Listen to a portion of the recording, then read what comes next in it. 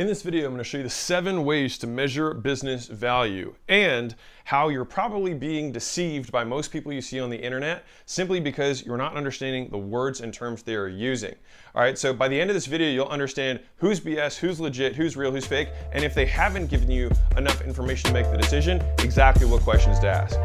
Welcome to the game where we talk about how to get more customers, how to make more per customer, and how to keep them longer, and the many failures and lessons we have learned along the way. I hope you enjoy and subscribe. In this video, I'm going to show you the 7 ways to measure business value and how you're probably being deceived by most people you see on the internet simply because you're not understanding the words and terms they are using.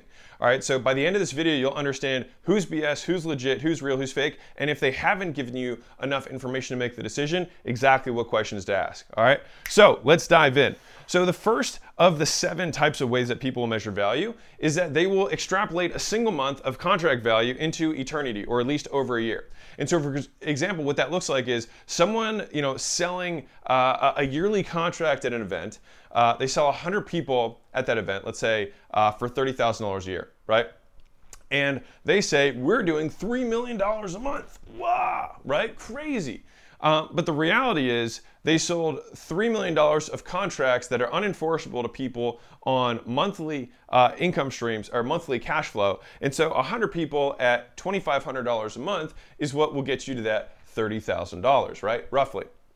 And so what it really means is they did $250,000 at that event, but they said, I'm doing $3 million a month, right? Even though it was a one-time event that is not going to recur. And they based it on contract value, and not payments collected.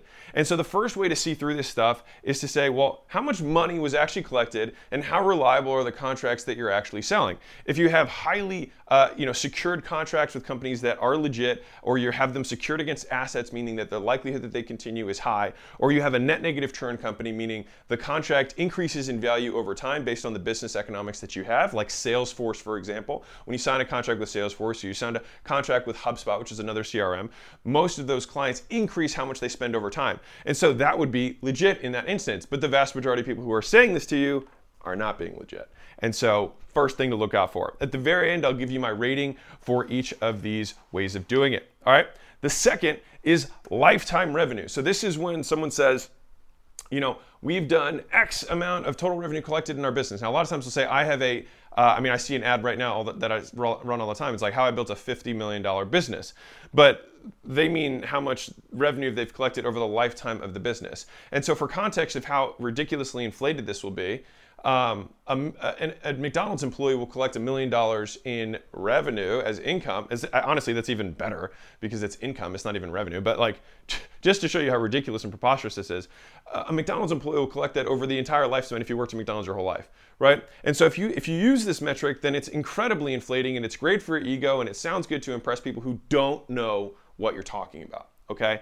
And so you may have seen one of my videos that said 122 million in revenue for me, and I do that because the headline is more compelling than saying we've done mid-30s for the last 3 or 4 years. I'll play the game too. But understanding what that comes from, and so that's why I try and be as honest as possible. Is like, well, this is what we did in revenue, this is what we did in profit, so that I can just be transparent with everybody, so you know at least what to look for. And so when someone says we have a $50 million business or a $100 million business, ask them, are you talking about yearly revenue? Are you talking about profit? Like, what are you talking about specifically when you say that number? Right? And a lot of times people are like, well, I guess that's how much total revenue we've done. Since we started. Now, mind you, most entrepreneurs, especially newer entrepreneurs, will conflate or they will mix revenue with cash collected, right? Those are 2 very different things, right? Revenue is contract value, right? But cash collected is really reality. And so they'll use this term, and for the purpose of this video, when I say revenue, I mean cash collected, what was processed and received by the business. So the second way that people will describe their value is how much total revenue they've done over a lifetime. So you may actually have seen, you can see this award kind of over here. I got for doing 100 million or passing $100 million in total revenue in 3 years, 3.5 years, I think. Since we started with ClickFunnels, which is a software that we use for landing pages. And they recognize the people who are top performers. All right. But again, that's revenue. It doesn't mean, or it means cash collected, but that doesn't mean that we're doing that per year. Now, this year is a breakout year, and I'll tell you what we do at the end of this year because we will be close to that number. I don't think we'll cross 100 million this year, but we'll be really close. So anyways, number 3 is business valuation. So this one is one where it's based on the market's value of the business if it were sold. So this is another way of kind of inflating the business that you have. Now, this isn't necessarily an unfair way of valuing a business, right? Based on its own value. But the thing is it all depends on who's the one who's ascribing the value. What are they using to create that value? I hear all the time, like, well, I think I'd be able to get 15 times top line. You don't know squat, right? Like, the market will pay what the market will pay. All right. And so for most businesses that are small businesses, so anything that's under $5 million a year in revenue, most of those guys are getting 2 to 3 times EBITDA, which is another measurement I'm going to get to in a second, which is the earnings before interest, tax, amortization, and depreciation, right? And so those are business metrics that is going to have a multiple ascribed to it. So if you're a mid-market, which would be like 10 to $100 million in revenue per year, then you might have a 6 to 8 times multiple. If you get above $100 million, then a lot of times you can get into the 12s, 15s, etc. And most of the time that's done on EBITDA. In a very, very, very rare number of circumstances, will they do it on top line revenue? All right, and that is in a fast growth company that has high amounts of capital that need to be reinvested in it, that they believe are going to give it a strategic advantage for high gross profits in the future that they're reinvesting capital into. All right, and so that is where I saw somebody recently saying that they had they sold their business for 100 times EBITDA. Right, what that really means is that and this is what I want everybody to watch this video to be thinking.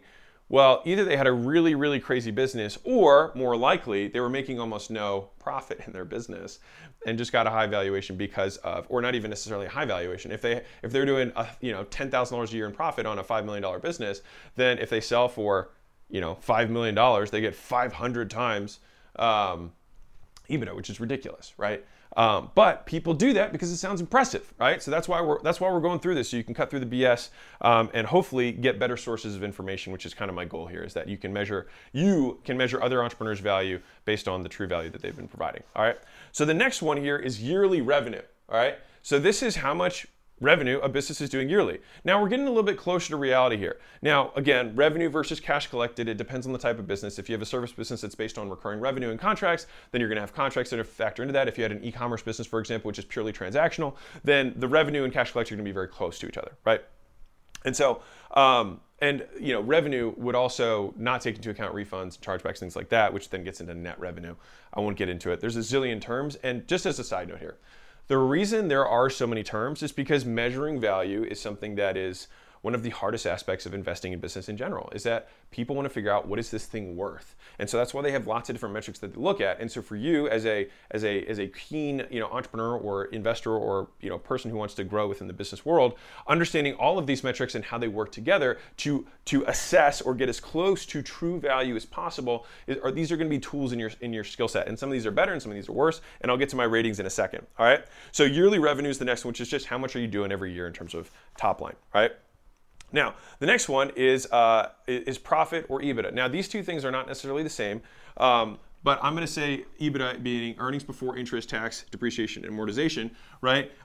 For most businesses, this is where, coming back to the business valuation, if you're mid-market, you're getting 6 to 8. If you're kind of smaller, then you're at 2 to 3, sometimes 4 if you're doing really well, or you have some sort of competitive advantage. And again, that may sound soft to you in terms of those numbers, but the reality is that a lot of people just look at the outliers, which catch all the news in the press. But most businesses, businesses are sold every day at 1x, 2x, 3x EBITDA all the time. Just no one wants to talk about it, right? And so this is even closer to reality. So if I'm looking at a business owner or somebody's trying to posture with me, right, the eggplant measuring contest of entrepreneurship, if they're starting to talk to me about these numbers, I'm like, hey, bro, like, what are we doing bottom line? Right? What are we doing bottom line per year? This is what I want to know, right? Real quick, guys, you guys already know that I don't run any ads on this and I don't sell anything. And so the only ask that I can ever have of you guys is that you help me spread the word so we can help more entrepreneurs make more money, feed their families, make better products, and have better experiences for their employees and customers. And the only way we do that is if you can rate and review and share this podcast. So the single thing that I ask you to do is you can just leave a review. It'll take you 10 seconds or one type of the thumb. It would mean the absolute world to me. And more importantly, it may change the world for someone else. And so that leads me naturally to the next one, which is, okay, well, you've got a certain amount of EBITDA that's coming up, but depending on your type of business, you might have to reallocate all that money back into the business to just maintain your competitive advantage, which Charlie Munger, Warren Buffett, they talk about how their least favorite type of businesses are businesses that require lots of additional capital, right? Now, as they've become gazillionaires, they have to find businesses like that because they have to put their capital to work. But the thing that created their wealth was finding businesses that did not require a lot of additional capital, that created lots of, survey says, net free cash flow. So how much owner earnings, how much can you extract from the business, all right? That's what this NFCF here is, net free cash flow, right? And I've talked about this in other videos, but this is after I've reinvested profits in the business to maintain and grow our competitive advantage, how much can I as the owner take out? The reason this is so important is because a lot of times you're not going to sell. A lot of times businesses fail. There are tons of risks. That's why business is one of the riskiest things to get into. Most businesses do not succeed. Those are just the stats, right?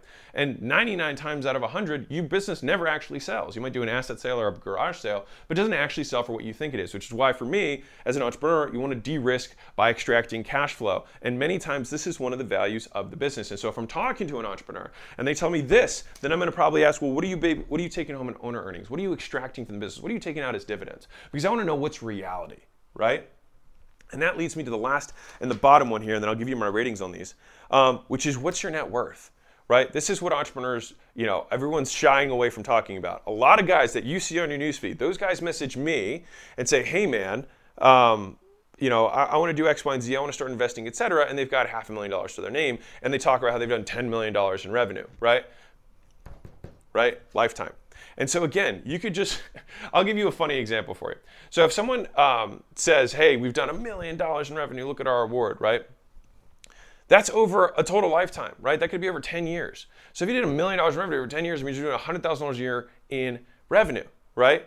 And if you're doing 50% margins on that, right? That's a $50,000 a year owner income business, which is just the median income in the United States, and there's nothing wrong with that. But in terms of taking this person as an authority, I would be hesitant to take their advice, because candidly, they're probably just spending what they're making on living, because if that's how they're trying to position. So just take that with a grain of salt. You know what I mean? And the reason I'm going through this is because the best thing you can do is learn from others, but to make sure that you're actually learning from others, learning from people who are good information sources is important.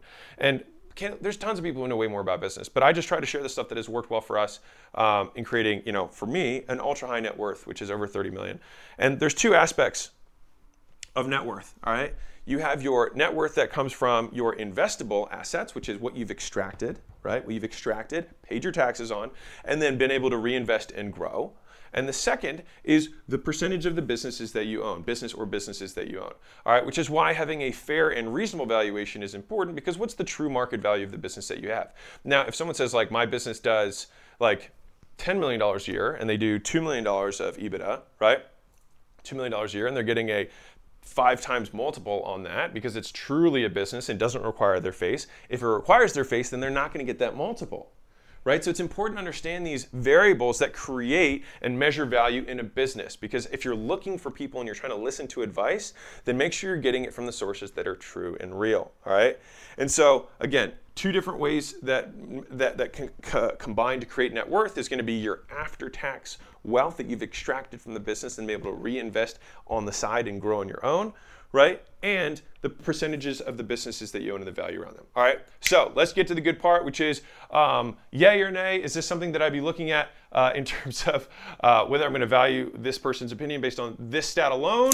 Survey says contract value, no, I would not do that. And that is because this can be wildly inflated, especially if you extrapolate on 1 month's contract value for the rest of the year. It can be wildly inflated. All right, so number 2, lifetime revenue. Survey says, no, I would not use this as a way of measuring how good someone is at business, because you want to know how long was that? Was that over 20 years? Was it over 40 years? Because that's what a McDonald's employee can earn over that amount of time. All right, so don't be impressed by this number. Ask more questions, which you should hopefully do as we go down this.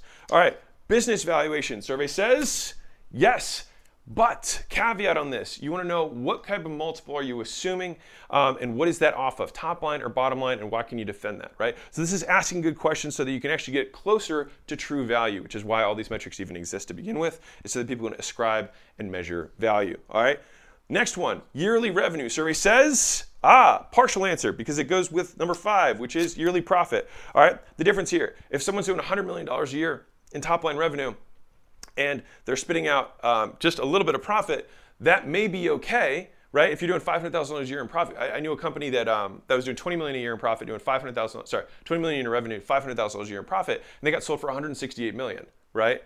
Now, that's a super valuable business, and it's because the bankers and the people who bought it saw that they had reinvested everything, right, into growing the business, right? And so understanding the relationship between these two things. If I have another business that's doing $500,000 a year and $1 million a year in top line revenue, then it's going to be a far less valuable business. All right, so understanding that they might be making some strategic decisions about how they're reinvesting the business, et cetera, or some capital costs that might have cost them, but they see what it's going to yield them in the future, et cetera. All right, now, this is especially true with software businesses, FYI, all right, which that particular business was a software business. Next one, survey says, yes, on net free cash flow. This is Uncle Warren, this is Uncle Charlie Munger. This is their primary metric for measuring business. They try and figure out what is the net free cash flow after I reinvest everything. This is an excellent way to figure out the value of the business, all right? Because if you can do your net free cash flow and then you multiply it, then you're gonna get very close to what an investor might be willing to pay for the asset, excluding some sort of crazy monopoly thing that they're trying to get with some sort of category king situation in a marketplace, all right? And then finally, net worth. How do we see this on the valuing of an entrepreneur's eggplant, right? Survey says yes. I think this is an excellent measure of value because this is what is left after all the chips have fallen, all the cookies have crumbled, all the roosters have roosted. This is what's left after everything, right? Because if you like, I've had 13 businesses and I now own 8 more, so I've had 21 businesses, right? So I've had a lot of these things, and the thing that remains is your net worth as an entrepreneur. And if you look at the Inc. 500, the Fortune 500, and you look at it 50 years ago, what you'll see is that there's only 2 businesses that are still on the Fortune 500 from 50 years ago, GE and Ford. That's it, right? And so when you think about that, a lot of times what business becomes is you create something, and then as an entrepreneur, you want to be able to create enough personal wealth throughout the trajectory of the business. That's like literally all businesses, Fortune 500, and only 2 of them, right, are still there. And so thinking about that should hopefully shift your perspective, which is why I'm so big on extracting dividends while the business is growing. And I know that might not be as popular in the Silicon Valley world, but a lot of those guys don't live in reality. And for the everyday business owners, everyday entrepreneurs that are hustling out there, trying to make a buck, trying to feed their families, it's important to de-risk because you can't put all your eggs in the single basket. That is my opinion. Sure, you can bet on yourself, but there are so many more stories of guys who bet everything on themselves at the casino and walked away empty-handed. All right, and so it is my belief that if you were generating a profit, you should be purposely taking some out every month, even though for me, the vast majority of my net worth is in my business valuations still. I still have, over a lot in investable assets that categorizes me as ultra high net worth. All right, and so again, ultra net worth, just so you know from the definition standpoint, is investable assets. It's not based on total value. All right. And so these are the 7 ways that I wanted to highlight for measuring value. If you see someone and they say, I am worth this, or my business is worth this, or I built an X million-dollar business, ask these questions. Is that lifetime revenue? Is that contract value that's been extrapolated? Is that your business valuation based on what multiple? Is that based on a top line multiple, or is that based on a bottom line multiple? What's the net free cash flow? What are you taking out as dividends every year? And then finally, if someone will share it with you, which I'm actually not that opposed to sharing net worth numbers. I know some people are. I don't really know why. I figure if you make enough money over time, people will always end up finding out what your net worth is, which is basically the entire Forbes list. And so anyways, these are the ways that you measure value. These are my 2-second snap judgments on them. And if you have your astute cap on, then you probably figured out that a lot of these things go together, right? And it's not just one number, it's understanding the interplay between them so that you can ascertain what the true value of a business and or the entrepreneur that owns it is. So hope you found valuable in that. Hit the subscribe button if you did, and if you didn't, then don't hit the subscribe button, because that's what this is for. All right, so it's for you guys. So hope this found valuable, and keep being awesome. I'll catch you guys next time. Bye.